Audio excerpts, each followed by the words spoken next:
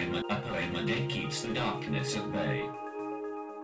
Waiting by the window, my feet enwrapped with the dead bootleggers of Chicago, I am the last gangster, safe at last, waiting by a bulletproof window. I look down the street and know the two torpedoes from St. Louis. I've watched them grow old, guns rusting in their arthritic hands.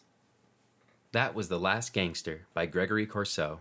My name is Jensen. Welcome to A Poem a Day Keeps the Darkness at Bay. Gregory Corso was born March 26, 1930, in New York City. He died January 17, 2001, in Minnesota.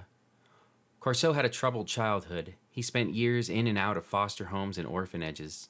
Of foster care, he said, "I'd spill Jell-O, and the foster home people would beat me. Then my father would visit, and he'd beat me again, a double whammy."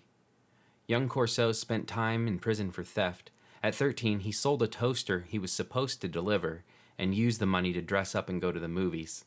Later, he was busted again stealing a suit for a date from a tailor shop. He credits his time in prison with becoming a poet. There, he read Shelley, Chatterton, Marlowe, and other greats.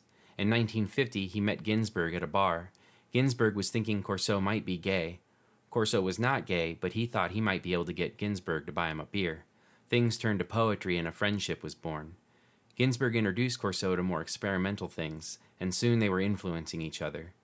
Corso is remembered for being one of the key beat poets. His poems can be a jumble of surreal images, they can slip in and out of meter, and yet, not unlike Ginsberg, from the deceptively haphazard words and lines, there's emotion and experience.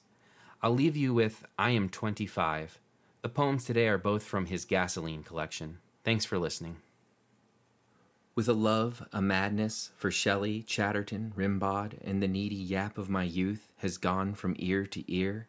I hate old poet men, especially old poet men who retract, who consult with other old poet men, who speak their youth in whispers, saying, "I did those then, but that was then, that was then."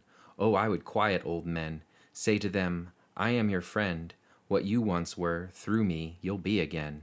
Then at night, in the confidence of their homes, rip out their apology tongues and steal their poems.